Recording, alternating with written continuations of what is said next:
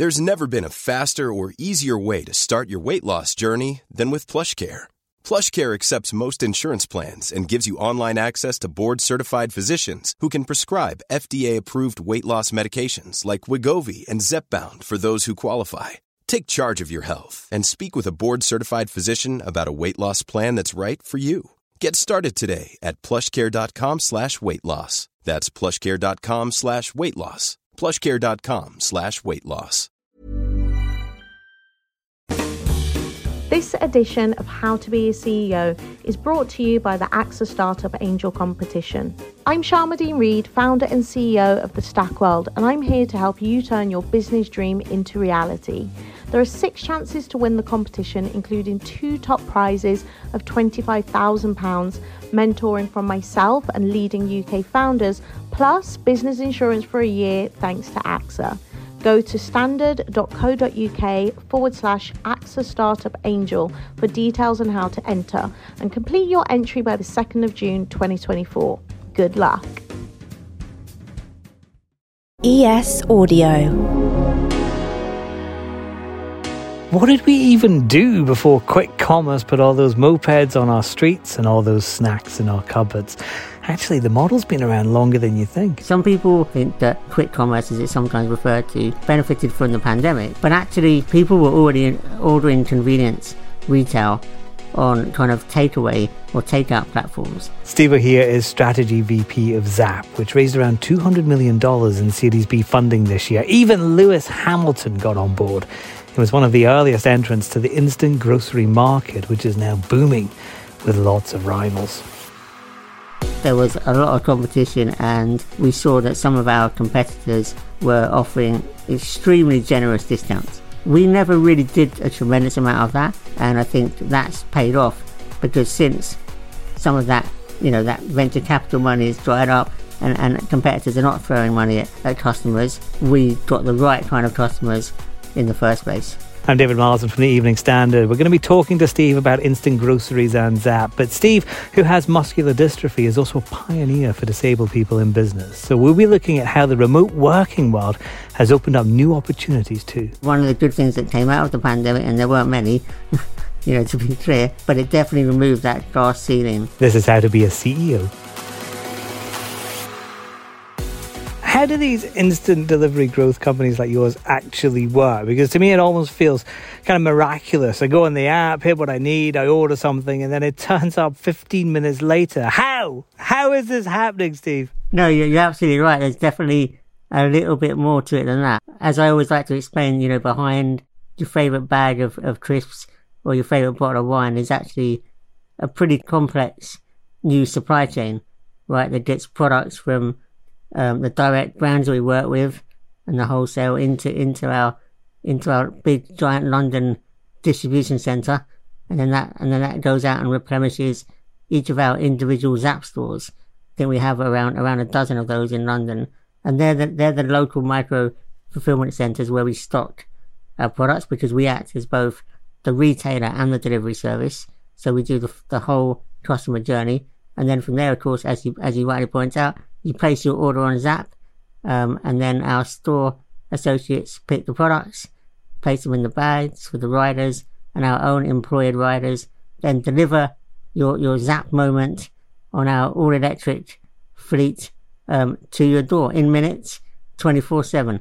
So yeah, that's how the magic happens. And how big is that warehouse? To risk running out of stock must be a problem. So what does it look like for you when you enter the warehouse? There must just be shelves and shelves of stock there. Yeah, no, absolutely. I think it's 25,000 square foot. It's pretty big, but it really allows us to develop that exceptional customer experience, because by having a central distribution center, we can do what's called intraday or same day replenishment, right? So when we know a particular store is running out of your favorite products, we can replenish ourselves directly from our DC. Whereas what you often see other retailers having to do is wait for the wholesaler to do a round trip, maybe the next day or later in the week.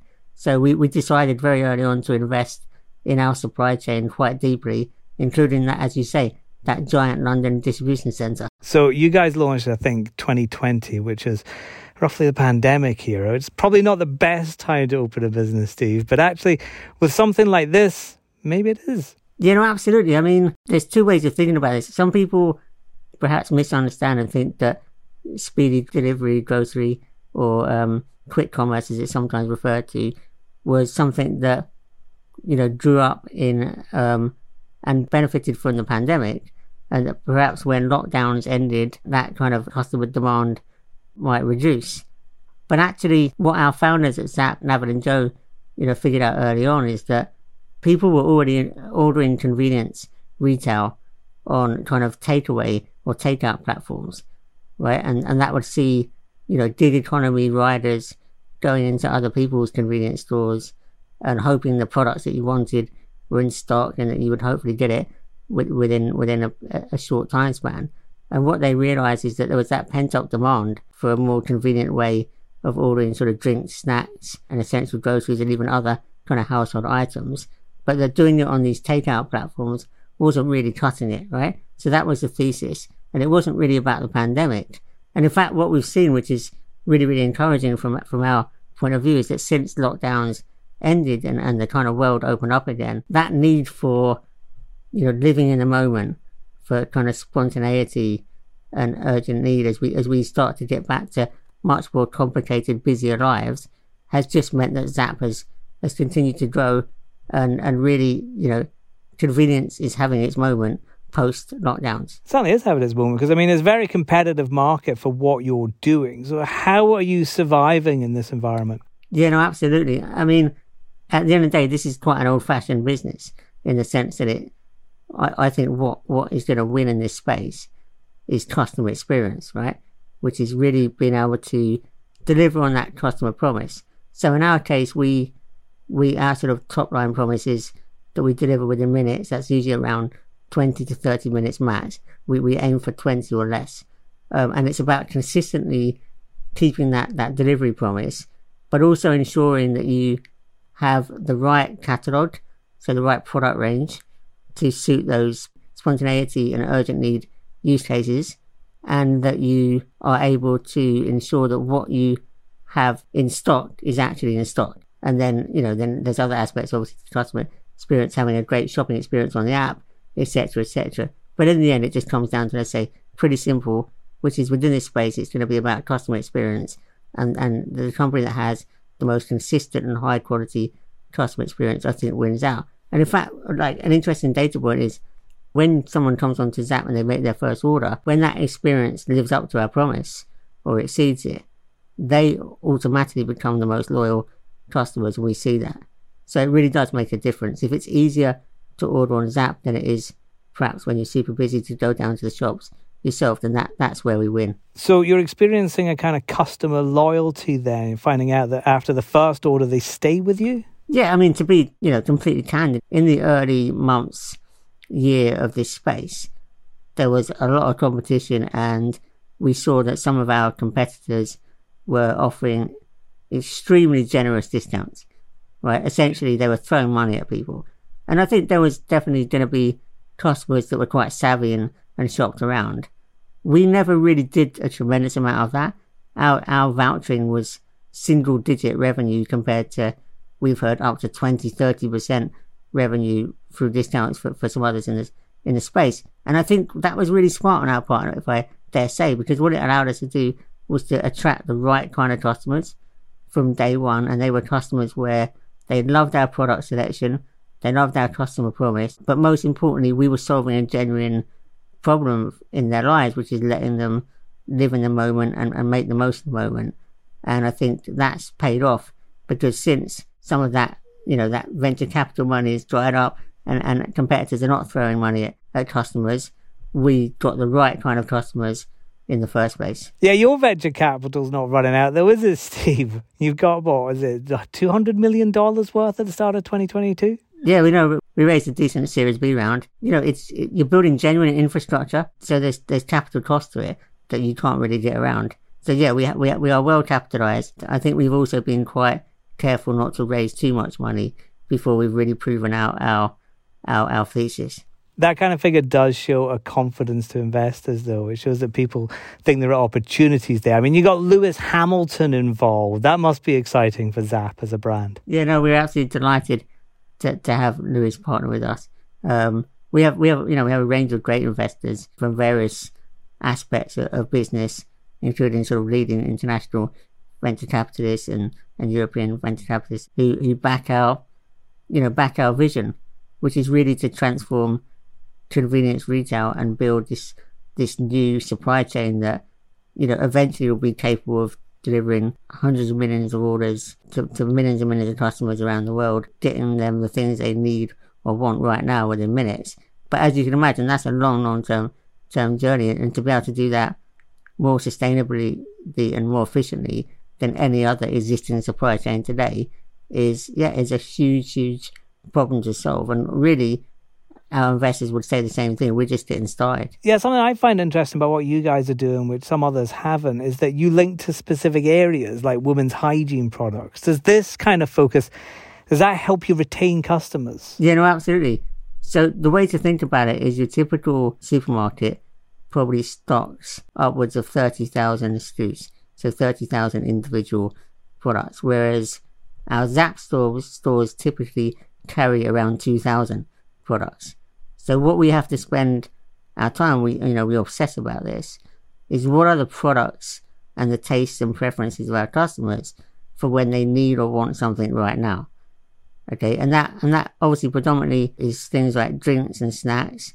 So we have like an amazing wine selection, for example, and we stocked all sorts of sort of international brands for snacks and drinks, but also boutique and premium and sort of more local independent brands. And we're forever tweaking that catalogue in response to what sells and what our customers tell us they want more of. But also we have to be quite careful in terms of having that limited amount of shelf space, right? So the way we think about it is when there's a product, and I'll give you a fun example. Let's take ice cream, right? It turns out with ice cream, maybe it's not surprising, people want a lot of choice. People have their favorite flavors and their favorite brands, and we stock big brands like Ben & Jerry's down to sort of more local brands like Hackney Gelato. Whereas when you want something like a toothbrush in an emergency, we probably stock one toothbrush, right? Yeah. So that's how we think about it. When product choice is what customers want, we tend to go super deep and wide, and when it's something that's where you just need one in a hurry, then we have obviously less choice. But can you expand out of the everyday grocery thing, or is that your niche, or are you looking at different products? What could Zapp sell? So, as you say, we already recently launched a period store to target those type of products in a nice sort of presented, curated way, and try to really take the stigma out of periods. We've done all sorts of other stores. We've just launched Zapp Boutique, which is our premium and luxury store, where we're offering this highly curated and content-driven shopping experience within the main Zapp app. And that allows you to shop for some of your favourite premium and luxury brands.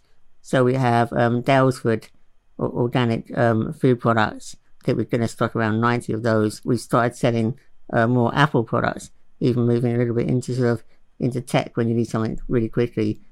So really the way we think about it is what kind of products do our customers need when they need or want something right now, and how does it either make the moment, because we're all about living in the moment and making more of life, or how does it save the moment when you occasionally need that emergency purchase, when you're willing to go on Zapp and pay for something to have it immediately. Not all people are spontaneously buying an Apple product, for example, or are you now looking at sort of things like that? You come on this app to buy a big bag of crisps, but in a few days you might want to look what's over here. Is that kind of thing drawing people back, or is it still about looking at that and just getting it? I think it adds some differentiation.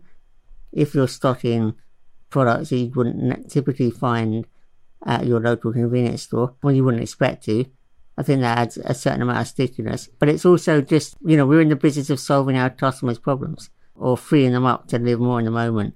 So we also sell, a range of sort of beauty products or self-care products. We're quite big on self-care Sundays, for example. But it really is, when you want to live in the moment, when you need that spontaneity and that urgent need, that is our absolute sweet spot. So when we deviate too far from that, it doesn't really work as well. It's definitely about solving that problem for our customers. Okay, I need some ice cream and a bag of crisps, don't judge me. So while I order that, here are some ads. Why not keep yourself entertained by writing us a review on your podcast provider? We'll be back after these.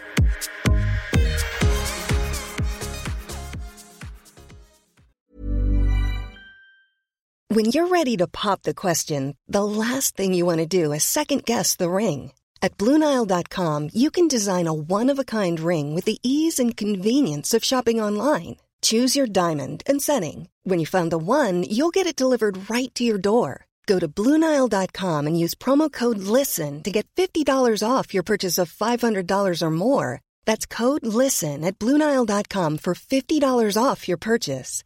BlueNile.com, code LISTEN. I'm Sandra, and I'm just the professional your small business was looking for. But you didn't hire me because you didn't use LinkedIn Jobs. LinkedIn has professionals you can't find anywhere else, including those who aren't actively looking for a new job, but might be open to the perfect role, like me.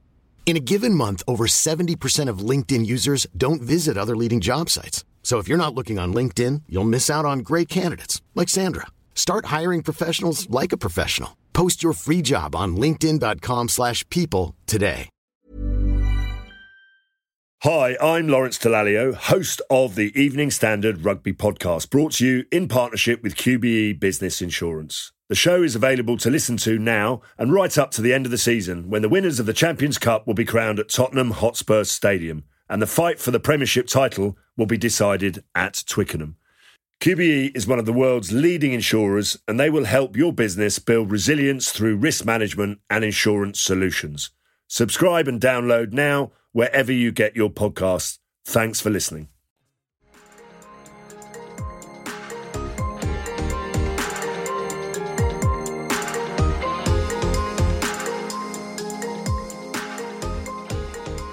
I want to ask, if I may, a few questions about yourself, Steve. Before you worked at Zapp, you were a journalist. What made you go across to the dark side? You're quite right. So I spent off and on 10, 15 years in journalism. Most recently, I was at a publication called TechCrunch, which sort of covers startups and the venture capital industry. And so during my final stint at that publication, it was 8.5 years. I spent 8.5 years obsessively covering UK and European startups, tech startups. I mean, I was called a tech reporter, but I really always thought of myself as a business reporter that happened to specialize in tech-enabled businesses. So, I wrote about some of the companies that your listeners will be very familiar with. So I think I was the first journalist to write about TransferWise, about the challenger bank Monzo. I'm pretty sure I was the first to write about Deliveroo, certainly in the tech business press. And also a whole lot of companies that didn't do quite as well as those that you won't have heard of. And so, seeing these startups go from being companies that no one really cares about, no one would have heard of, to making a real impact on the way we live and on society, it was obviously fascinating to have that kind of seat on the outside. But at some point, I knew I wanted to try my hand at something else. And in fact, I actually took a journalism break many, many years ago to do a startup of my own. So I'd already caught the startup bug once, and my recent move to Zapp was just having another go at jumping into that adjacent industry. But yeah, so that's why I did it. But it was interesting because it was also partly a pandemic move, right? Lots of people, I think, during the pandemic sort of figured out their life-work balance, maybe what was really getting them interested and excited in work, and figured that now was the time to make a change. And that was certainly true with me. But also because I have a disability, I always preferred or needed to work from home. And so the pandemic sort of got rid of that old excuse that you can't be as productive working from home, and kind of opened up a lot of opportunities, certainly in terms of how I perceived them, because suddenly the world became that much flatter and I could go and work for any company because now no one really questions remote working. Yeah, the listeners won't be able to see this, but you're a wheelchair user. Did that before now inhibit the opportunities for you? Could you have worked in your position now before remote working and Zoom and all the other things became a thing? Yeah, no, it's something that I've asked myself. I think that the way I built my journalism career was I developed a phenomenal ability to network online. And to get sources to trust me and build those key relationships, you need, as a journalist, almost entirely from my bedroom in a bungalow in North London, right? But whether I could then take that same approach to become, an executive at a tech company, especially one as, heavily invested in as Zapp, was something that I perhaps didn't really think could happen pre-pandemic. So I'd often get tentative sort of job offers or explore opportunities.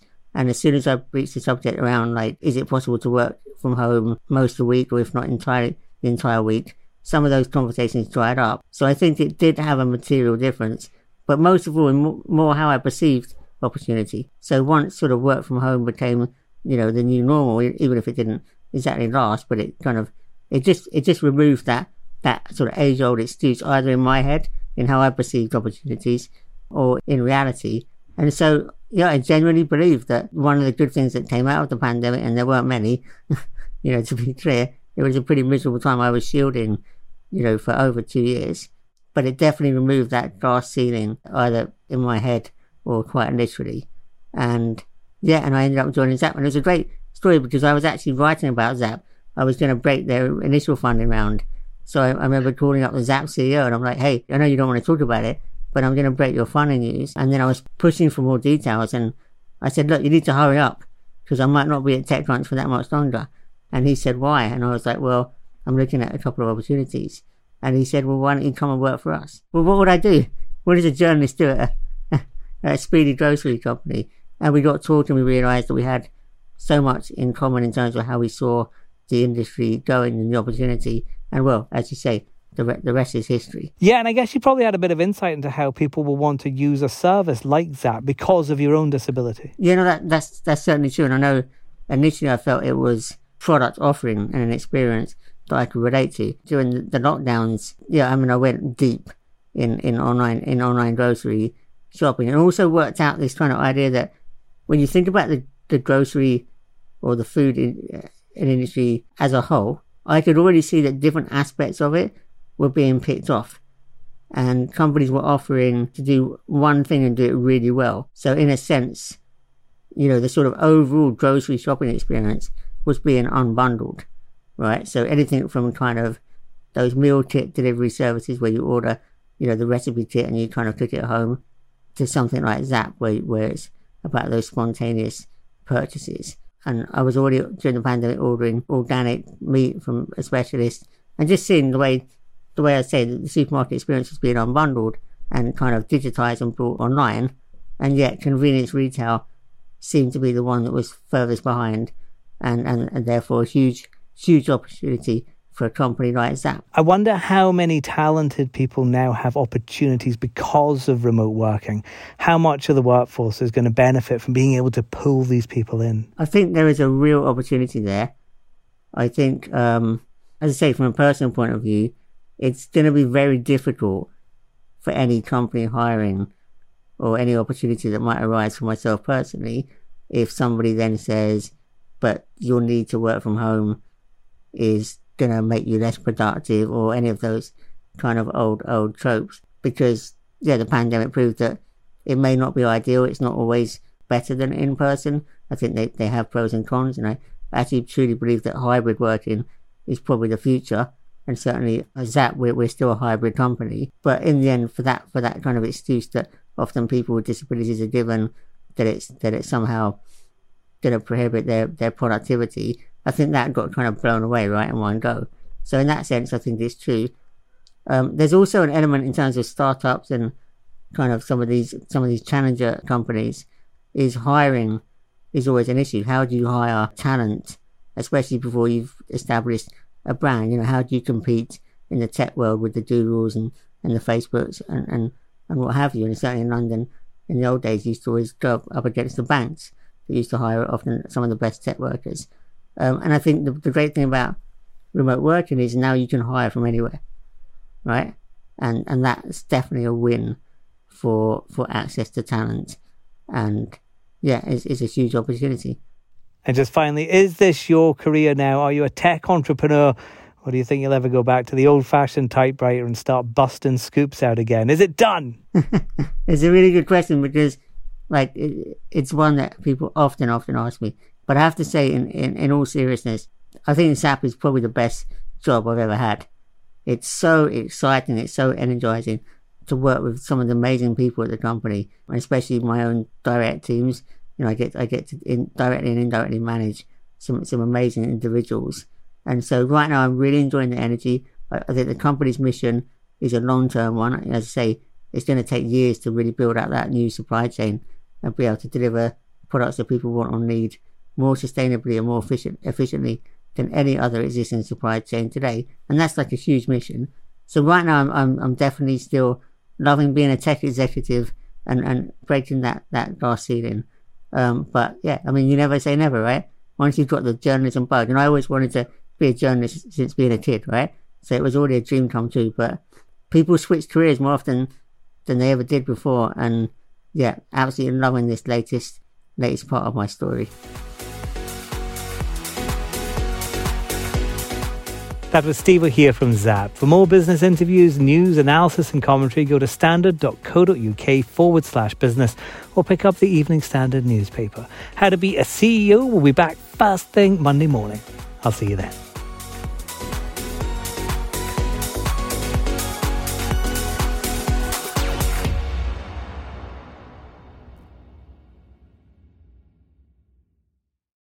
Hi, I'm Lawrence Dallaglio, host of the Evening Standard Rugby Podcast, brought to you in partnership with QBE Business Insurance. The show is available to listen to now and right up to the end of the season, when the winners of the Champions Cup will be crowned at Tottenham Hotspur Stadium, and the fight for the Premiership title will be decided at Twickenham. QBE is one of the world's leading insurers, and they will help your business build resilience through risk management and insurance solutions. Subscribe and download now wherever you get your podcasts. Thanks for listening.